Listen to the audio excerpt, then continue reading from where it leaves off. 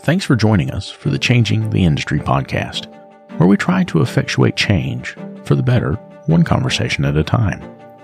Part of that change is providing help for those that need it. This is why we've partnered with the Institute for Automotive Business Excellence. Whether it's help with sales, operations, or just getting your numbers in order, these folks are some of the very best in the industry. And for our listeners, they'll sit down with you and go over your strengths, your weaknesses, and the opportunities that are in front of you. They'll create a customized plan for how to move forward, absolutely free. That's right, free. And if your plan includes one-on-one coaching, they can also help you with that. There's no hard sales pitch, no obligation, just honest help from honest people. So if that's something that you think could benefit you, make sure you click on the link in the show notes. And now, on to the show.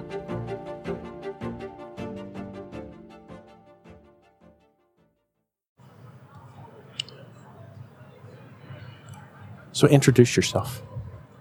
I'm Laura Gay with Consolidation Coach. Very cool. Hey, Chad Smith also with Consolidation Coach. Very cool. Awesome. Chad Smith, Consolidation Coach. Tell me what it is that Consolidation Coach does. What we do is help clients that are looking or even considering exiting the collision industry. Got it? Help kind of make that decision. You know, let them know what the ins and outs are of that decision, how it flows through. And we also help them with valuations of their business through different ways. And if we go through that process and all looks like it's amicable for their business or for their family to maybe perhaps exit the industry, we take the next step and we can help them do that through our connections with different buyers. Well, so I've been watching you for a really long time, and I watched some of the things that you guys do. And it's interesting because I hired somebody who originally lived in Florida, and her dad owned an auto repair or a body shop, right? And so she said the best thing that he ever did was sell the collision shop. And I said, well, what do you mean by that? And she said, well, he was a collision guy, and he didn't really know how to run the business. It wasn't that he wasn't a good business owner. It was just he didn't really know how to run the business. And she said, so when the merger and acquisition opportunity came up, you know, it was like a godsend for them because the stress level was so high, all these different things.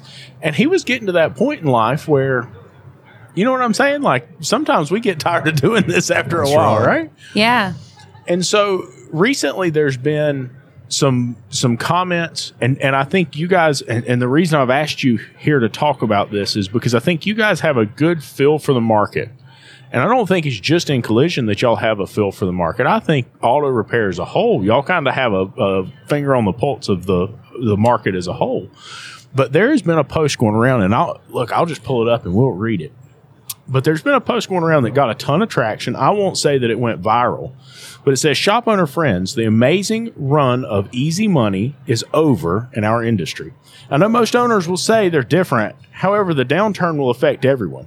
I watched our industry shoot to the moon over the past couple of years. Even the worst operators made money and grew their companies.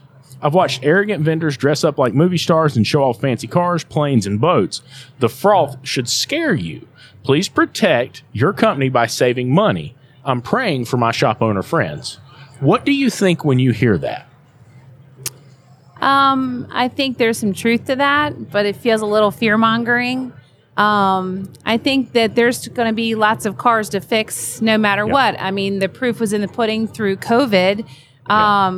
There was less cars on the road, less miles driven, and most shops in America were still steadily busy and backed up with work. So I don't want to say we're a recession-proof business, but I do believe we are fairly recession-proof. Yeah.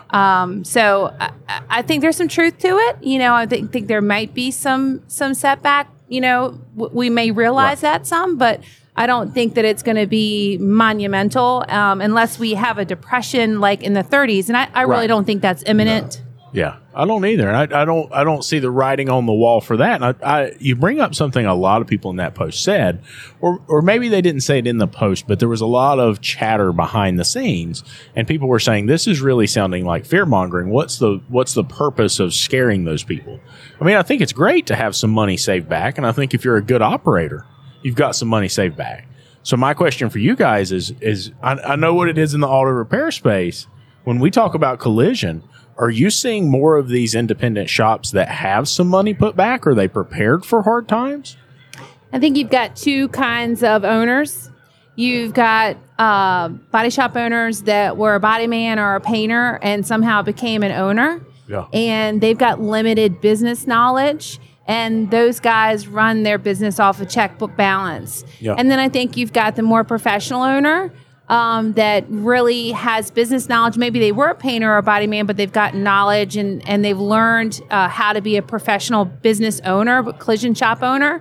And I think that, you've got some stuff in between that. But I think for the general rule, that's what you have. So I think that probably the folks that are on the more professional side, they're probably the folks that do have some reserves. Right. And I think you should have reserves no matter what, because if you're, highly DRP centric, and let's just say you lose one of your main partners, if you're not very well diversified, I've seen shops go out of business because of that, So, you should have reserves no matter what. Right. Well, I remember just about the time that I opened my shop. I've had a shop, but then we opened a 10-bay facility. And it's just a repair shop. It's not collision.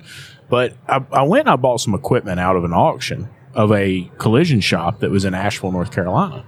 And so I was talking to the auction people, and they said, this is actually a really sad story. And I said, well, what do you mean?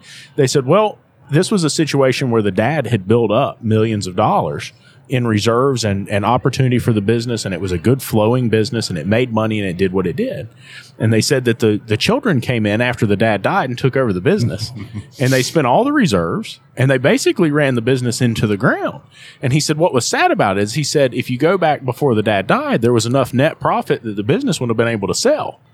They said now that the kids took over, the kids didn't have any net profit. And they went to an accountant, and the accountant said, oh, no, if you have net profit, you're going to pay taxes. So you don't want net profit. You want to get rid of the net profit.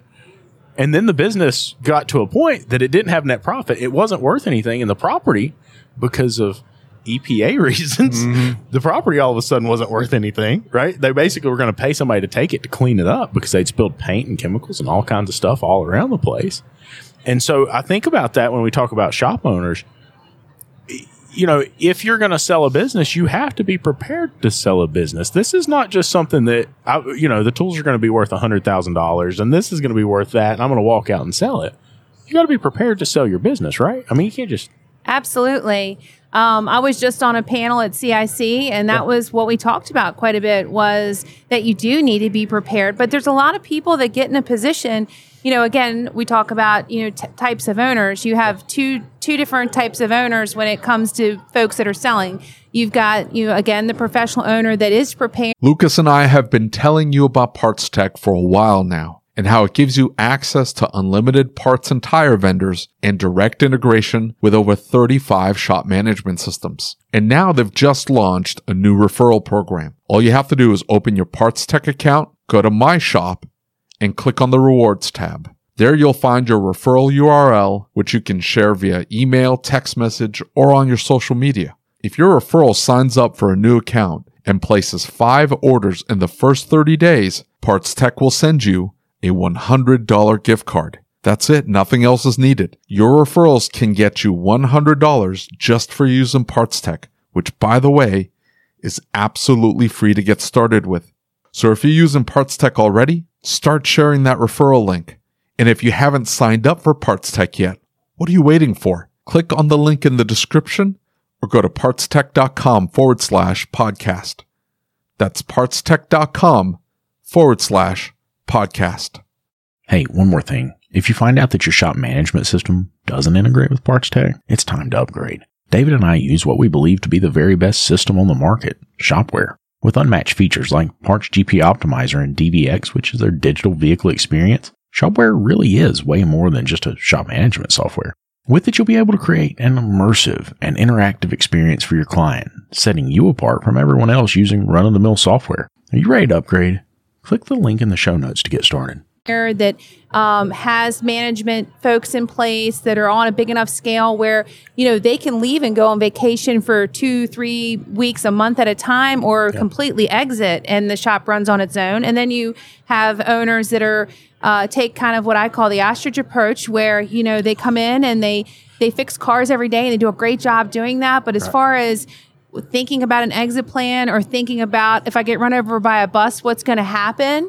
Yeah. To me, what's going to happen to my shop? How are things going to continue? I say they're an ostrich because they stick their head in the sand and really just focus on fixing cars. And those are the ones that come to us at the breaking point when they're just ready to sell because they're stressed out. They've had enough. They don't want to get any education or anything to try to, I don't want to say save themselves. They're just done. And those are the folks, they'll still do good and everything, but they could do so much better, if they were prepared. So I think that the important takeaway from that is if you've got the time to be prepared, it's great. If you don't, it doesn't mean the end of the world. We've had plenty of clients come to us that were unprepared, either fire sale. I've got a client right now that had a stroke. He's got to sell because he's incapable to run his shop now, So, that happens and we can certainly help those. But obviously, if you're prepared and you've got the business where it runs itself, that's really what consolidators and these buyers that are out buying shops today are looking for, shops that run themselves and don't need the owner there to manage it. But it doesn't mean that those other types of shops don't have value. They absolutely do. So let me ask you this, because we've in auto repair over the past couple of weeks, we've watched a really terrible and sad situation unfold. And it was a husband and wife team, and the husband is no longer with us, and they have 2 young kids. And she said, I can't be mom and I can't run the household and do the things I need to do and run the shop. And we've been struggling to find people to work in the shop. And all of these pieces of this puzzle, how do we prepare for that, right? Because we're seeing a lot of shop owners who aren't prepared, right? And that's a scary thing. Like when you get to the point, I think we always imagine we have tomorrow. We always imagine like everything's going to be fine, and it was really neat because Nathan Bryant, one of the moderators in ASOG, we were talking a while back, and he said, I know that my shop, because of what I want it to be, will never be more than me just running the shop and being there. And he said, I know I'm never going to earn enough net profit that the business will ever be worth anything. So I know there's nothing to sell because I'm renting the building. And he said, so what I've done is, he said, I've built insurance and things around myself. I've invested in that now. So if something happens to me, my wife's taken care of, right? Gosh, we're talking to a lot of shop owners who are nowhere near that thoughtful and thinking ahead. What's the strategy? How do we begin to get them educated to where they know? I know you're in collision, but across the board, how do we get them educated? So Chad and I have a mutual friend that we work with. His name's Matt DiFrancesco. And he does a lot of that sort of stuff, preparing shops for, the worst case scenario. Yeah. We're more focused on, selling shops or helping shops sell and realizing that getting the most money out of it. Shop owners work their whole life. Yeah. They should absolutely get every penny their value is of the business. So I'd say, like Matt DiFrancesco, he's great with that. And he's probably more geared to answer a question like that. Yeah. But I think in the same light, I think that a lot of that type of planning is kind of common sense. You know what I mean? Right. Yeah, for sure. Life insurance is a great place to start. I carry life insurance. I kind of have I don't want to say I do have God forbid I get run over by a bus tomorrow. I have a plan in place to keep things running. Right. So I think it's common sense things, but I think it's really, really hard to think about that. What if I died? You know what I mean? Yeah, for sure. It's hard to think about writing a will, it's just, or a trust or whatever it is that, whatever instrument that you're using. Yeah. Don't you agree, Chad? Yeah, and I think that goes back to the nature of the post. I'm not familiar with the post, but he kind of lost me when he said easy money, because there is no easy money. Right. Exactly. In any of our industries that are related to automotive. Right. Because, and again, trying to apply some of the things we've just talking about to across the spectrum of different owners, because every owner is different. Yeah. You've got some owners that are more, they're so, I guess, what's the word, dedicated or devoted to that business. They feel they have to be there. They have to be on the shop floor. They have to be hands-on. They have to work more in the business than working on the business. Whereas you have other owners that are more forward-thinking, as far as maybe not necessarily exit planning or succession planning, but what happens if something happens. So they're trying to gear themselves more toward that event by trying to think outside the box and working on that business as opposed to in the business. So to say there's one cookie cutter answer for all this, that's we're kind of fooling ourselves by thinking that way. Exactly. But I think the thing about it is, and people in our industry, we need to stop at some point and just sit down and think, where are we in our business? Where are we and how that relates to our family and how that relates to the next day or the next year, whether I'm here to help this business succeed or if I'm not. What does that look like? And what do I need to be thinking about outside of the shop as opposed to thinking about what's inside the shop? Absolutely. And we get so ingrained into the business that we can't see it. It's a vacuum. And many times. What I've watched of y'all's posts is that's really what y'all do is y'all come in from that 30,000 foot perspective and you bring some perspective to them that, and I'm sure you've had to have some conversations with some folks that are like, hey, so by the way, and I've told the story before, the first shop that I looked at buying before we built this last shop, we went and looked at the shop and it was like not exactly what we wanted, but I said, well, if we can get a good deal in the shop, maybe we should buy it. And so I start talking to him and I'm like, all right, well, have you been paying rent or a mortgage or anything? And he said, no, I own the property. And I said, okay, well, you've been taking a paycheck. No, I don't need a paycheck because I don't want to pay taxes on the paycheck. Mm-hmm. Okay. Do you have, more records than this? Because it shows you made $100,000 last year. No, I took all cash because I didn't want to, right? Flags going up everywhere. Right, I'm sitting here saying like, I hate to tell you this, but the equipment in the shop's 30 years old. That means you've got a piece of property with some old buildings on it. That's the value here, right? Mm-hmm. Correct. And he's like, no, the phone number's probably worth $200,000 or $300,000 alone. Nah, man, like that's not how it works today, you know? And so I think that a lot of times we get ourselves to where we're so focused on running the business that we don't see the whole picture. Is there, I don't want to say the black book, right? Because when I think of that, I think of like, I've got a list of things and people that my wife would call if something happened to me. Who do you call? What do you do? What do you tell them? Where is, even account passwords and all of that information in the event that something happens to me. That's not really so much what I'm talking about, but what would a shop owner do, even collision or auto repair, what would a shop owner do if they want to begin the process of saying, hey, I need to be prepared if I want to sell my shop? What are the big mistakes that you're seeing on the field right now that they could do that would make a major difference for them when they go to sell? Well, I think the very first thing they should focus on is improving their sales. Sales equals value. It's the number one driver of value. Mm-hmm. And Chad and I could just ping it back and forth. Chad? No doubt. It's sales, but I think one thing is just starting to plan. Yeah. What does it look like?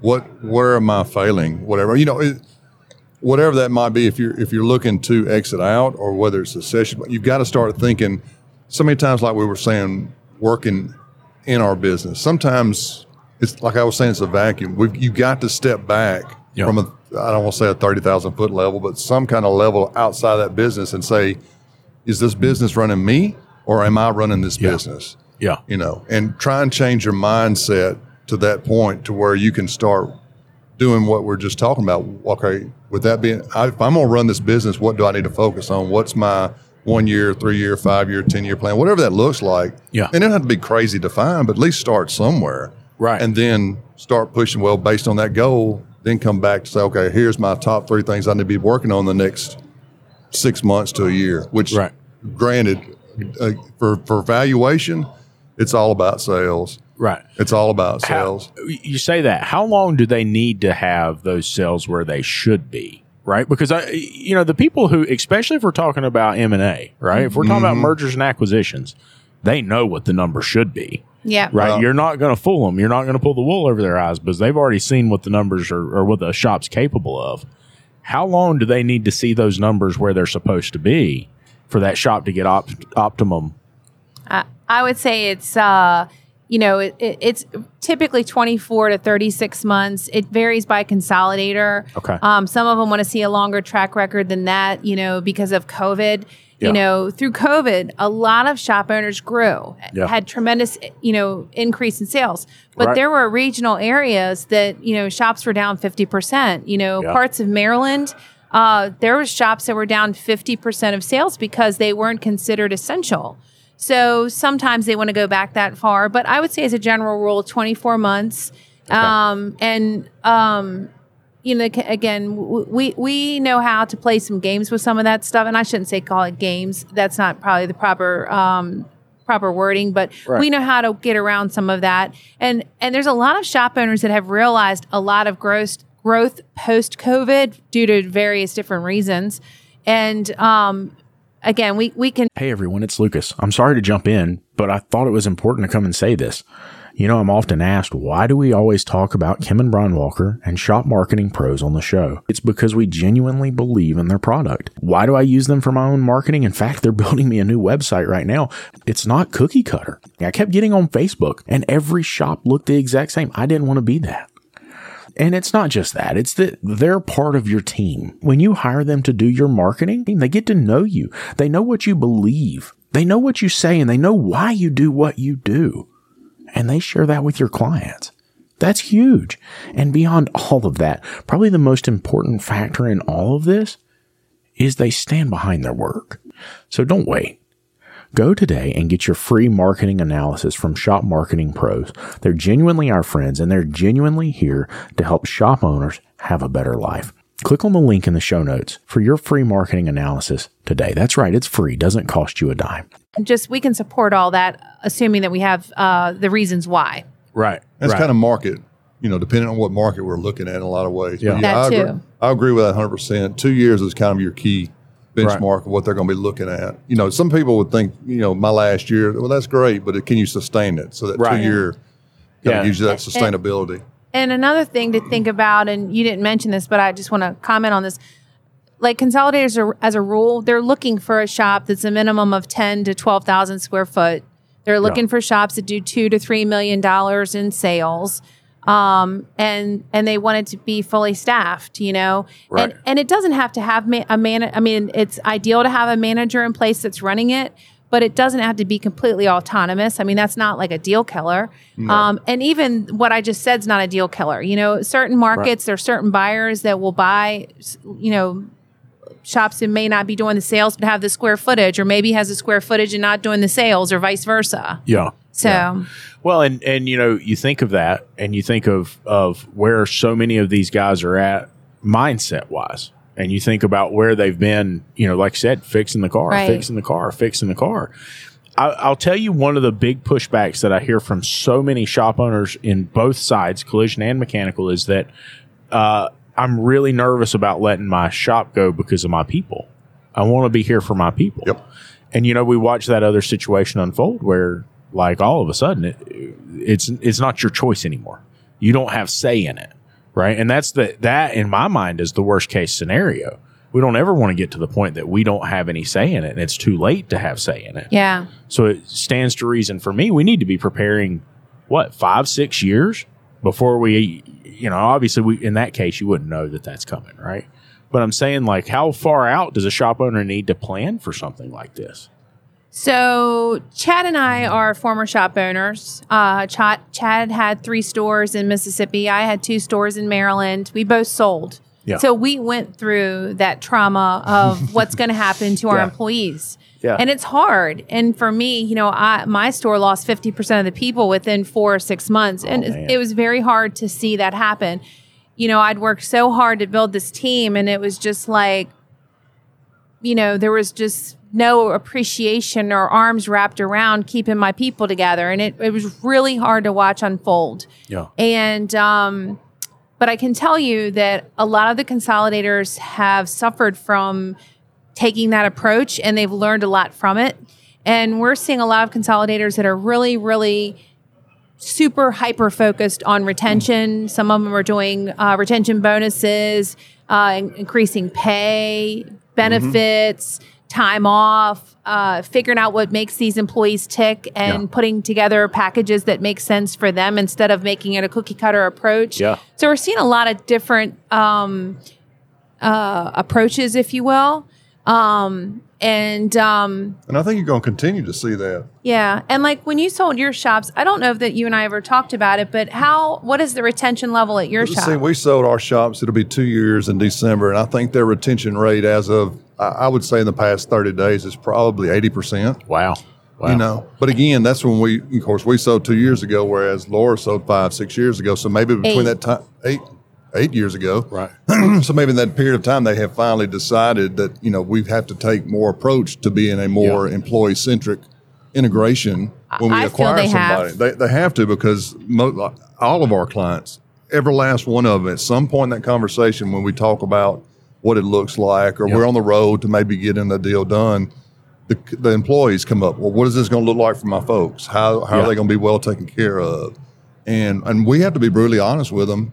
Some are better than others, but we all feel that the buyers are looking for when they look for a shop, they're looking at the culture of that shop. They're looking at the employee base and what makes it up, because we've both had conversations with buyers. Let's be honest, with the private equity or whatever the funding is they have, buying the equipment, buying the green space, the brown space, that's not the issue. The issue is the people. People. And if they can find a good location that's got a good basis, but great people or great culture, they're going to do all they can to retain that. Of course, it's not just, and again, you can get in the whole debate about, well, if you run your business in our space as collision, non-DRP model, and most of the bigger MSOs that are buying are our DRP-centric type model, there's going to be a clash there, and some things just doesn't, I guess, for lack of a better word, jive with everyone. Yeah, but sure. I mean, outside of that, they're going to do everything they can to keep those folks. We relate that in our side to that transactional versus relationship business model. Sure. Right. And so that we see a lot of transactional shops that is just about the dollar bill. It's about the turn. Let's turn and burn, get the car in, get the car out, get the car in, get the car out, whatever we have to do. And I've learned more about DRP since I've worked with AASP and I have a collision shop employee. She was a estimator for a local collision shop. She came to work for us. And I've learned a lot about that and the perspective that they have and working with them. And, when I went so I was in a 3-bay shop, right? And we were fairly consistent. We were doing $125,000 a month in 3 bays. 1 bay was only 7 foot tall, right? So it wasn't even a full bay. And we did $125,000 a month consistently, like all the time. That's awesome. And then we move into 10 bays. And guess what? What it takes to feed 10 bays is very, very different than what it takes to feed 3. The break even is real. Yeah, exactly. And so all of a sudden, my whole mindset changes, right? Like my thought process of how we do business and what we do when we're running a business is very different than it was just 2 years ago. And I think that owners, especially as we talk about older owners who have been in the business for a long time, they can lose some of that perspective of what it's like, especially when it comes into a big business like that. They've been running it. They've paid for it. And so for them, they just do what they have to do. They don't have to earn as much money to pay the bills. The property's paid for, all of these things. But the problem is they're getting ready for succession. They're getting ready to move on, and then they get complacent and they get comfortable. And so now all of a sudden it doesn't matter. Well, I don't have to take DRP, and I don't need their money because I don't want to deal with the hassle. I don't want to have to talk to them all the time. I don't want to have to take the lower payouts, right? And so the next thing you know, they're getting complacent, they're making less money, and all of a sudden the business becomes worth way less than it was. Exactly. And so I worry that they get into this downhill slide they don't even see they're getting onto. And we see that a lot too. I actually had a conversation with a gentleman yesterday, same exact thing, 2nd generation ownership. Yeah. And when we went through our evaluation with him, it just kind of shocked him that it was not worth what he anticipated it would be worth. But again, he's looking at all the factors that, although we as owners strive to have good customer service, great quality, good community standing, payback in the community, that doesn't really add to the bottom line when you go to, I guess, market to sell your business. Right. It just, absolutely, it doesn't. But it's something in our hearts as owners, we put a lot of sweat and effort. That's the number one thing that's important to us. Right. But when you go into the open market, it's not, that doesn't cross that breadth of valuation sometimes. The numbers don't go on to the bottom line, and everybody's looking at that bottom line. That's right. But I think it's also important to know that we have many shop owners that come to us that their profit and loss statement shows either zero profit or negative profit, and they might be doing $3 million in sales. That does not mean that their business is not worth anything. Right. Their business is still worth quite a bit. So if anybody has a takeaway from this, I think the takeaway is don't feel that if your shop has no profitability on the profit and loss statement, even like if you're running things, a lot of people run things through their business, motorhomes, cars, race cars, whatever, those types of things could be added back. But even if you had them back and you still don't have profits, it's not the end of the world. There are ways. We know how to, for lack of better words, work the system. We know how to, we've got 3 approaches to doing valuations, and we know how to combat that. And we get that a lot. We have customers call a lot that just, they're not making any money, and they just think their business is worth nothing. And that's couldn't be further from the truth. Right. So if that's the case, then do you recommend having them do a valuation sooner than later? In other words, even if they're not planning on selling, is it worth having a valuation done on the business to at least have a game plan or an understanding of where you're at? I absolutely think it's important to get a valuation done. And while we're talking about that, is a lot of people will go to their accountant and get a valuation done, or CPA. Man. And, accountants are great. CPAs are great, but they're great for performing tax returns. Yeah. They're not great for doing business valuations. And I'm not saying that to be picking on them, but they don't know the industry. They don't know what's going on. And often we've seen many, many CPA prepared valuations that are extremely undervalued. And it comes back to they're using generally accepted accounting principles to determine the value. And that's great. Yeah. But a lot of times, especially with these shops with no values, that method doesn't work.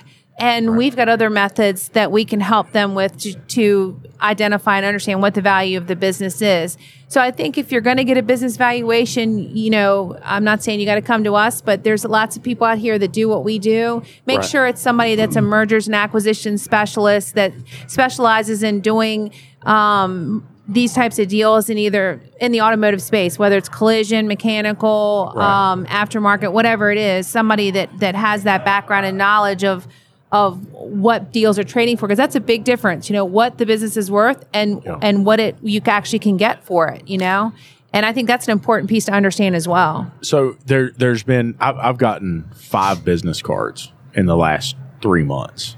And I've come back from a show and there's a business card laying on my desk, and I'm talking to a lot of shop owners getting the same thing. And it's brokers coming in saying, hey, we're interested in buying the shop. We're interested in buying the shop. What do you think about that? Because some guys see that and they throw out a number and they just say, it sounds close enough to what I want. And they take the money and they go with it. What do you think about that? Is that broker coming in as a representative of the shop, or is that broker coming in as a representative of who wants to buy the shop? In other words, what is their focus when they come in? Because some of these guys, it seems like they could have got a lot more money if they'd have held off and talked to somebody and maybe prepared a little bit before. But these guys are walking in and offering a big number, and they get emotional about it and they take the money and run. That's a great question. I'm really glad you asked that question. So I obviously am not a mind reader, but I would be willing to bet that those folks that are coming in are buy representatives, meaning that somebody has hired them to come in, focus on a market or an area and try to, get deals done. Yeah. We work as sell side, meaning that we represent a shop that's selling. So we're going to make sure that you get the most money. And you're absolutely correct. Somebody will come in and quite honestly, that's what happened to me when I sold my stores. Consolidator after consolidator and their representatives after representatives kept coming in my shop and throwing numbers out, and honestly, they were getting my attention.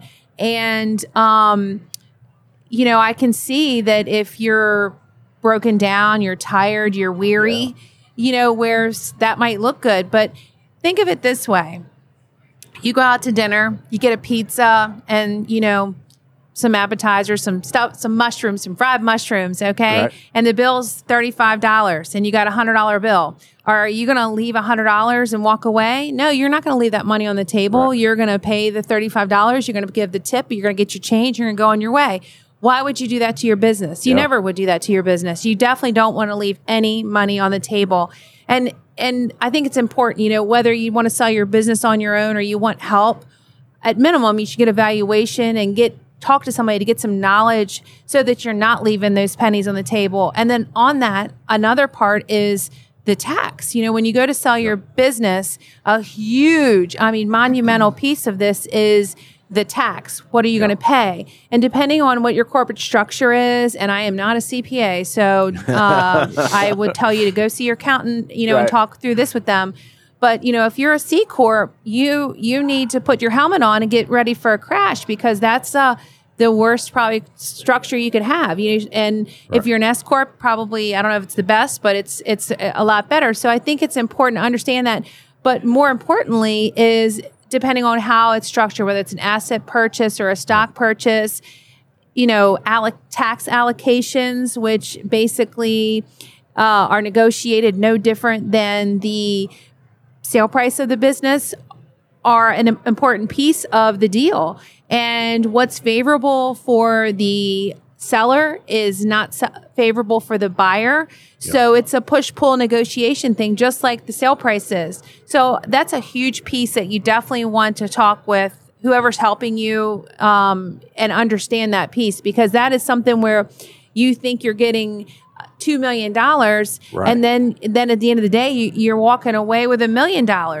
And the other important piece to know is when they buy these businesses, typically they're buying them free of encumbrances, meaning that they can have no debt. So if you've got paint contracts, you've got equipment loans and other things like that, all that has to be paid off. So again, you get $2 million offer, and now you you're owe $500,000 on this, and then you owe $700,000 in tax. Then you're at the end of the day, you don't have $1 million you're walking away with. So does it even make sense to sell? So that's what Chad and I and our team really pride ourselves in, is making sure when we do the valuation that the customer understands, what the business is worth, what they can get for it, help them get with their accountant and understand what we can do as far as the tax and the negotiation and understand that, so they can get a firm understanding of what the net money is going to look like. Right. And then on top of that, if they own their real estate, help them understand what's the best mechanism on a real estate. Because a lot of times what happens is, whoever's buying wants to come in and buy the real estate. And that's great for whoever wants to buy it. But then what happens is, a lot of times post-sale, that buyer will then sell that real estate with a long-term lease with whoever the buyer is. And then they might have paid $1 million for the property, but then they're selling it for $2.5 million. So then whatever they paid for the business was offset by that, and that's not fair to a body shop owner, that thinks they're doing the right thing. That's another way of leaving money on the table. Right, for sure. And so what, if I guess my perspective is this, is if somebody comes to you and says, hey, I want to sell my shop, then in my opinion, they are an informed seller, right? Correct. Because they know they need help. Right. And they know that, hey, I have to do this. The ones that aren't coming to you are likely uninformed sellers because they don't recognize there's somebody out there to help them. And they're do those ostriches. things, right? Mm-hmm. Well, so let me ask you this. What percentage of those that are coming to you, because if these are the informed ones that are coming to you, what percentage of them know those things, right? It's a good question. You got any idea on that, Chad? What percentage of the sellers that aren't coming to us that are selling? What percentage of the ones that are, right? The guys that are informed that are coming to you, she just dropped some heavy stuff on the table.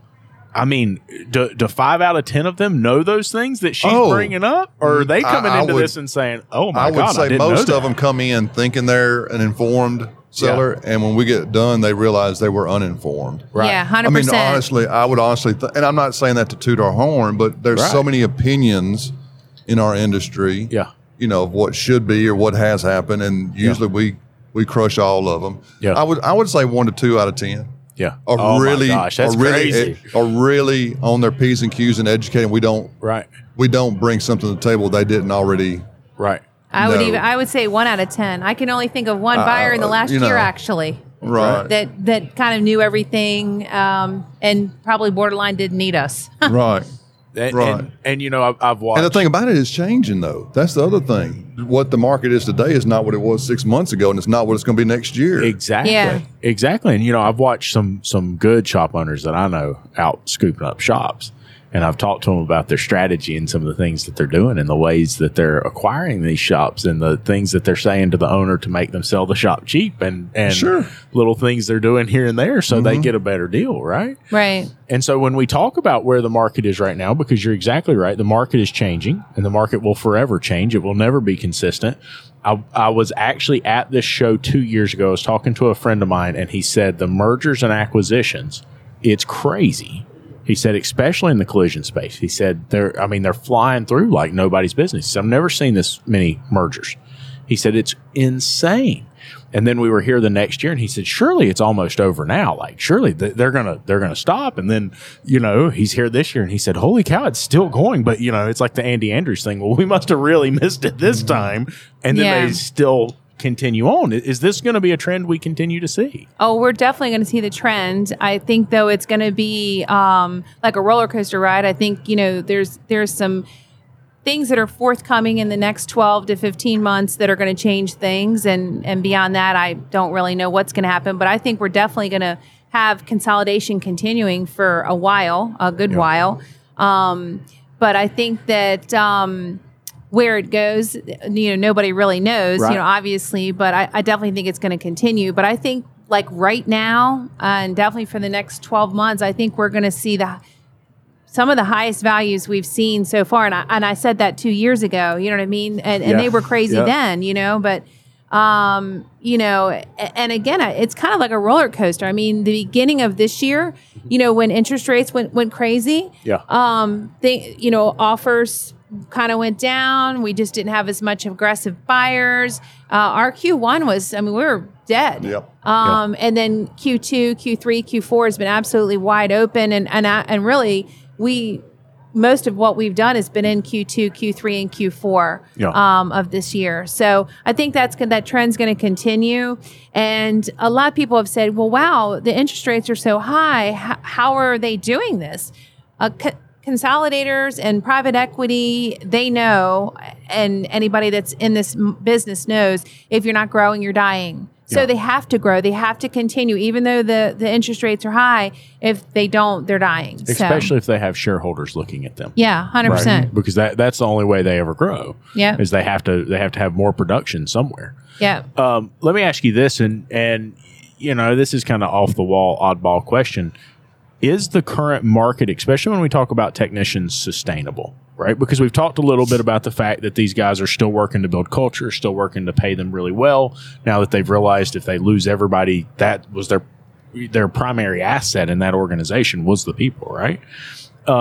And we've seen, especially in the mechanical space, we've seen guys get massive raises, especially in dealerships. Yeah, it is insane. $120,000, $140,000 a year. Yeah. And I think my fear for them is you've got a technician who comes in and says, oh, I'm earning $140,000 a year. And I was talking to somebody a while back who's really in the know with a number of dealerships. I mean, 280 dealerships to give you an idea. And he said, they did it to themselves. And I said, what are you talking about? He said, Lucas, do you know the first people in those organizations that will go when it slows down? He said they traded loyalty. And he said, we were going to pay them a little bit less, but we're going to be a little more loyal to them. And he said, but I can promise you now, they're not going to be getting those big paychecks because the minute that something happens and that shop slows down, he said, they're off. He said, we're not interested in keeping them. And I thought, wow, that's a really crazy thought process because they've been paying all these huge wages. The technicians want more. They want these big benefit packages. But if there's no security in that, is that really worth that extra money? And what's scary for me is I've watched these technicians go and they're out here and they're saying, okay, all right, I got $140,000. Well, guess what? Their expenses did this, right? And they started living a $140,000 lifestyle. Yeah. And now they lose that $140,000. What happens? Is this sustainable? Are we going to continue to see this? Well, my thoughts are on this, and I'll let Chad chime in here in a minute. I feel like we as a country, we as an educational system caused all this to occur. I think back to when I graduated high school, or when I was, in my senior years. I graduated in 1990. Yes, I'm telling on myself.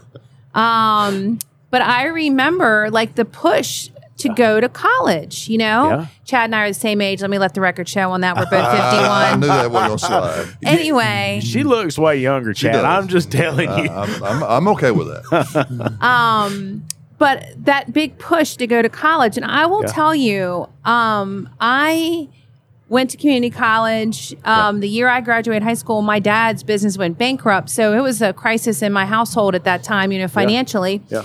And I'm not even sure I would have gone to college far away because I was a little scared of it, But Right. at the end of the day, I think that there was such a push, and the people that went to college, and graduated, and oh my gosh, these parties, and people raving, and even my own mother, everybody that graduated college, my mother like puts on a pedestal even to this day. Right. So I think what's happened is we as a country have like created this, if you don't go to college, you're a dummy. You know what I mean? Absolutely. And I don't know about you. I never graduated college. I've done fantastically well in my, getting education from other sources. And quite honestly, I think better education in a lot of ways. So I feel like there's a lot of people that did not graduate that are doing great things. I mean, there's technicians out there I had a tech working for me 8 years ago that was making $240,000 a year painting cars. Right. So, I mean, I think there's a lot of money to be made. There's a lot of really brilliant people out there without a college degree making a lot of money. And I think, honestly, that's going to continue. And I think there's just such a shortage of technicians and skilled trade. Yeah. I think it's going to continue because we just don't have any youth coming in. Yeah. And as much as we'd like to see that blow up, how much the writing's not on the wall for it. I mean, we're given all the meat and all the fat on the bone. Like, how much more can we give? Yeah. So I wish to see that it would get more down to earth, but I mean, everybody seems like it's paying 50 cents or 50% of labor, or a lot of people are, or that's what we see. Or like their key people, at least they're paying that. What do you think, Chad? No, I'll second that. And I think, too, as a country, we're kind of getting away from the whole you have to go to college to have a sustainable career in life. Yeah. I think we're finally making that change. But I think going back to what your question was and what the core of this, probably the statement the gentleman was making was, I think mechanical is going to be a little different than collision, but as cars change or evolve, or we move to the electrical platform or the hydrogen platform or wherever that's going to fall wherever out. it is we're going. We're going somewhere. We don't know where. We don't know where yet, but we're going somewhere. I think it could be that you're going to still be able to have that same possible technician pay, but as technology improves on the mechanical side, where you might have needed 10 techs to run your dealership. Right. Can you do it with 5 now? Exactly. I think that's kind of where on the mechanical side he might have been heading with that statement, because as they get more computerized, or again, whatever path we're going down, it might not be quite as, I guess, labor intensive as it has been historically. Yeah. And I think that's going to eventually perhaps migrate on the collision side. But are we still in a technician crunch? Yes. Are we going to be in it for a while? Yes. We're going to be in a skilled trade. It's going to be an inverse relationship regardless what we do. We're going to be in a skilled trade shortage across the board. And you're right about community college. In North Carolina, you can get a free associate's degree in automotive. It can be in auto body, or it can be in mechanical. Free. Mm-hmm. No money. Okay? But parents don't know about it. All right? Parents don't know about it. Kids think parents want, because the IMR study, I've got it on my laptop. I'll show it to you. Kids think that mom and dad want me to go to a 4-year school. Right? They want to go party. They want to do the fun stuff. Did either one of you at 18 know what it was that you wanted to do with the rest of your life? Heck no. And that's what I tell my son that. I kind of did. I'll just be honest. I was a weirdo, and I'll claim it. I'll own it, because I went into college. I knew what I wanted to do. I didn't know it was going to be a body shop industry that I'd eventually land in, but I always knew I wanted to be in business. Yeah. That's what I wanted to be. So my avenue was through accounting, blah, blah, blah. But majority, 98% of the kids, I've got just turned 20 this weekend, still just oblivious. What do you want to do? Look, I'm going to tell you something. And that's understandable. I have got students that come into my shop. They got 4 years degrees, And they're now in a master's program or a higher program than what they were in to begin with. Okay. After a 4-year degree. Sure. And they're getting liberal arts degrees. And people around them are saying, what are you going to do with that? Mm-hmm. Well, I don't know. And you know where they're working? Chick-fil-A. Chick-fil-A, McDonald's, the local restaurants, the hotels. Now, look, from my perspective, I think we're in a bigger mess than what we realize, because the IMR study shows that we need 880,000 technicians in the next 6 years. Okay? And you would think, well, wait a minute. Automotive technicians, we're in a real shortage. No, I hate to tell you, they're only number 5 on the list, right? There's trades that are hurting worse than us. And we're number 5 as far as the image and the way that people would consider coming to work. The perception of the industry. Right. Yep. We're only number 5. So could you imagine all those other trades? Now, here's my thing. Okay? What we have officially done at this point in time, from my perspective, is we've told everybody that you should really go get a 4-year degree and you should really learn this whatever trade. Well, the problem is not everybody can be doctors and lawyers. And so what we have created is we have created an industry of service in this country, which is we've got a lot of hospitality. Look how many people work in this hotel here at Apex, right? We've got food service. We've got hotel maids. We are offering services, and we have not trained up the next generation to be able to do the actual work, to create actual production, to create actual GDP. We're depending on other countries to give us money, right? In the basic sum of things, it would seem like we're just going to expect people to come here and spend money, come stay in our hotel, right? Yeah. What do we have to offer, right? Are we not in trouble if this continues? Do we not have to change the direction we're going? I'm sorry, I didn't mean to. No, I agree 100%. I think the younger generation is losing what that essence of work really, what it looks like, what it means, or the desire to even participate. Yeah, buddy. I mean, we're in such a digital world now, I guess, to just use the term. That's where they think they should land. Right. But that's where they're expected to land because that's the newest and latest whatever versus what we're talking about. One of the things that I fell in love with my business, right? I was in the technical role. And so I was the tech working in the shop. And I love turning nuts and bolts to achieve a result. And I like to see things improve, and I like to see things get better. And so when I started working on my business to fix it and make it what it is today, I realized that maximizing my business was fun. It was enjoyable. Watching it grow, watching the numbers change, managing to the KPIs and making it do what it does is a fun process. I think that in so many ways, we have discounted everything that is the skilled trades because we've said, well, if you want to be a mechanic, if you want to go to automotive school, right? Whether it's a trade school, whether it's a high school with an automotive program, a community college, whatever it is, we've said your only option is you'll work on cars for the rest of your life. But that's not true. And I think they miss it because, our local high school, the way it works is they have this whole classroom set up that works on teacher cars. And so they teach them from the very, very first interaction. Here's how you speak to the client. Here's what you do. Here's how you explain what the charges are going to be. Here's how you get the authorization. Here's where you work on the car. And here's how you do this. And the entire process. Mm-hmm. And so he teaches them how to be business owners. He teaches them how to be service writers. He teaches them how to be estimators, right? Now, it's not in the curriculum. And the curriculum is very, very set to the NASTF or NATEF standard, what they have to teach. And it's very interesting to see how he does it and incorporates it all into one. But the point is I want you to look around this room out here. How many people are here in the automotive industry right now? You could be in marketing. You could be an engineer. You could be in computer sciences. You could be in any single field in automotive that you wanted to. But what we've done is we've told them if you're going to be in automotive, you have to go to automotive tech class. I don't know about y'all, but this new technology that we're seeing develop, and I'm curious, are you seeing that folks are saying, hey, I want out because of the new technology that's coming in? ADAS, EV, are they saying, hey, I don't want to work on this? I think there's a mix of that. I think there's a mix of people not wanting to spend the money to retool, because there's going to be a tremendous amount of expense in retooling, especially on the collision side.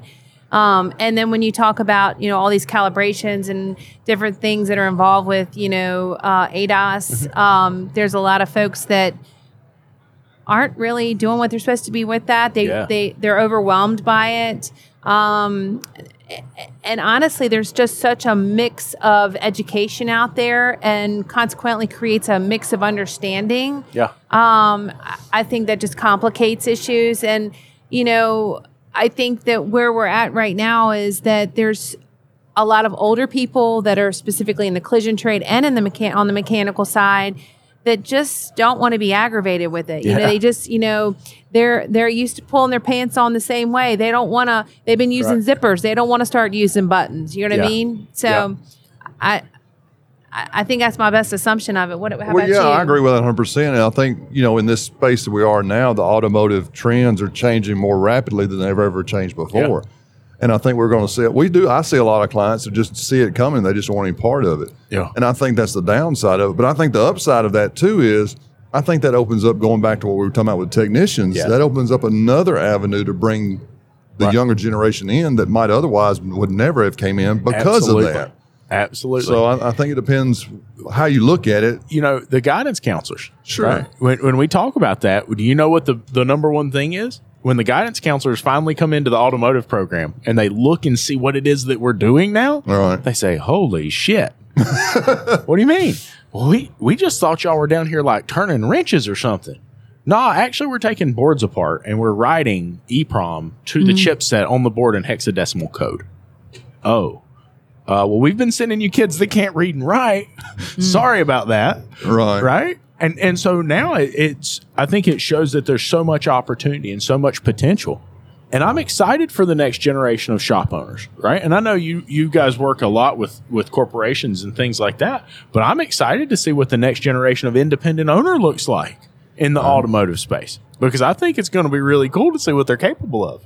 And honestly, that's one thing that, at CIC, I said a couple of times, it's important to understand that we're not fear-mongering by we're absolutely anti-fear-mongering. There's absolutely a place for the independent body shop owner, mechanical shop owner, tire shop owner, whatever, whatever it is that you want to do in the automotive space, there's absolutely a place for you, because there's people like Chad and I that's who we're going to have our car fixed at. We're not going to go to McDonald's or Chick-fil-A and have our car fixed. We're going to choose an independent every single time. Right. And not only that, I think independents have a lot more control.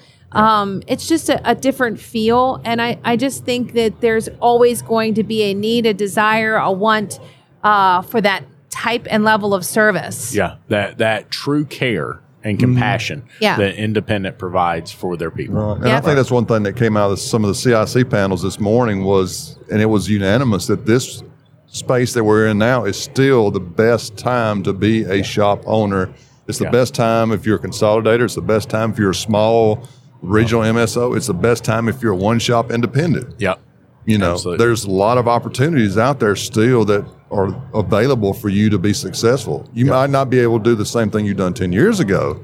Of course, we all know what change is. Nobody likes it. Right. But change is always constant. Exactly. You're going to have to realize that. You better accept it. You better, because it's going to be there. Right. But if you're willing to understand that, there's a place for you still as an independent shop. It might not look like it did 2 or 3 years ago, but it could look better than it did, and you just don't realize it yet. Exactly. And you just have to put on a different pair of glasses. I think that's the biggest struggle for all of us. We're used to putting our pants on the same way. We have to think about, a different style of pants or a different outfit. Be a little creative. Think outside the box a little bit. Yeah. You just have to start kind of looking around and seeing, different ideas and thoughts that are out there, Well, so in closing, I do have one more question for both of you. Since you've retired, is retired the right word? No.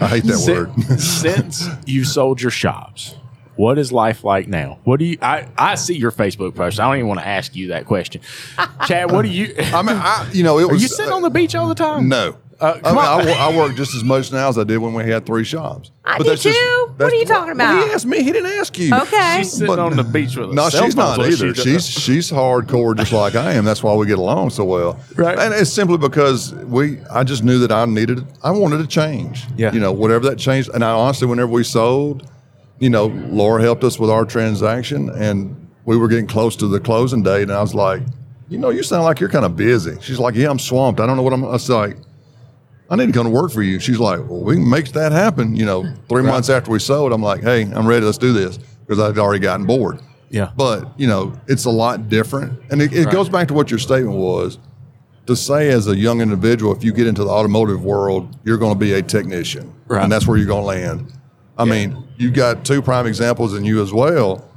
Just because you enter into it one way does not mean you're pigeonholed in that lane. Exactly. There's all kind of different things that you can, I'm going to use the word blossom out from that most people don't see. I mean, my background was in business, accounting.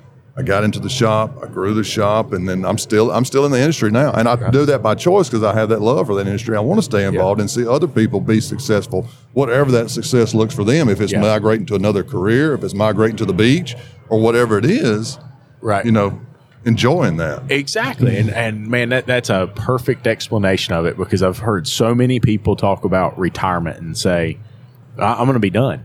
I'm going to sell the place and I'm going to be done. And my dad in 89, my dad retired from the family business, and 2 months later it burnt down, and it cost him $3.6 million in the end of the day. And he said, well, I'm not retiring anymore. So he still works to this day. I think we've got to stop putting the conventional lens of retirement on retirement. Agree. And I think we have to understand that retirement is really a place that we're getting to, is a destination that we're trying to achieve, where we can set some goals and set some stuff in place for what we want the rest of life to look like. Be prepared for the future. What about you? How do you feel now that you've gotten busier? So, when I first sold, my intention was not to work again. I was not going to work, and was in a position where I didn't have to. Yeah. And, but what happened was, just like Chad, I went stir crazy. I focused on being a mom for the first couple of years and enjoyed every moment of that. Yeah. But then my son got his license, and he was home less. And my mom duties were less and less. And I was realizing that I was getting ready to enter the empty nest mode. And then that's what, got me, kind of getting my feet back in. Yeah. And meanwhile, along, I was still helping some friends sell, friends. That's how I started this business, was I was helping friends. And one of my friends came to me and said, gosh, I could have never gotten through this without you. You really need to start a business. And I was just doing it. You know how you help your friends out. Yeah. And that's how this business got started. And, I think that, yes, I have a good time. There's no doubt about that. But I do work really, really hard. Definitely. But I start really early in the morning, and I just, we all get the same 24 hours. You just got to figure out how you're going to use it. So maximize every square inch exactly. of it. Every square inch. But yes, I'm happy that I still work probably 50, 60 hours a week now, but right. I think, again, it's 2.0 careers. There's lots of them out there. I'm loving what we're doing. Yeah. I think for me and for Chad, we love to help other shop owners. Right. Just, even if it's just understand and have some understanding of everything, even if they don't help us, because I think that for us, both of us, it just drives us crazy when we see shop owners get screwed or get the short end of the stick. It's just, we were shop owners, so we get it. You know what I mean? We worked our ass off. I wash cars in my high heels. Chad did not wash cars in high heels, I hope. I mean, he might have. You never know. I know. This is a weird world we live in. It is that, but no. But what I'm saying is, seriously, is that we've all walked the walk. And when it's time to sell, you should definitely realize every cent that's coming to you and not leave anything on the table. Yeah. And however you get to that is important, that you take the time and not scurry through the process, because, it's easy to I don't want to say get confused by the smiles and the handshakes and the emotion. pomp and circumstance and the emotions of it. all of it going on, you know? Yeah, and we've never been advocates for anyone to sell, but we're advocates if you're going to sell, do it right because you've only got one shot. Yep. I really believe that if you own a business, you should get a valuation done and you should at least have an emergency plan that if something happens, you've got some structure, you've got some idea, you know what to do, you know how to handle it, you know what to expect. Because it's not you that's going to pay that price. It's your loved ones that have to handle that. Yep. And so I think it's really important to at least have a succession plan, a black book with all of your telephone numbers, all that information in it, so you can at least prepare whoever's going to come behind you and clean the mess up. You know? That's right. Well, thank you. Of course. How can they contact you if you got a collision shop you want to sell? So our website is consolidationcoach.com, and you can reach us at 301-399-8675, or my email, laura@consolidationcoach.com. You can also add her on Facebook and see what beach she's on today. Thank you guys for being here. Thank you. Thank you. Thank you for listening to the Changing the Industry podcast. If you enjoyed the show, do us a favor and leave us a review on your favorite podcast player. And don't forget to set it to automatically download the latest episode. Our efforts with this podcast, the YouTube channel, and the Facebook group wouldn't be possible without the support of our awesome sponsors. So please take a moment, check them out by clicking on the links in the show notes.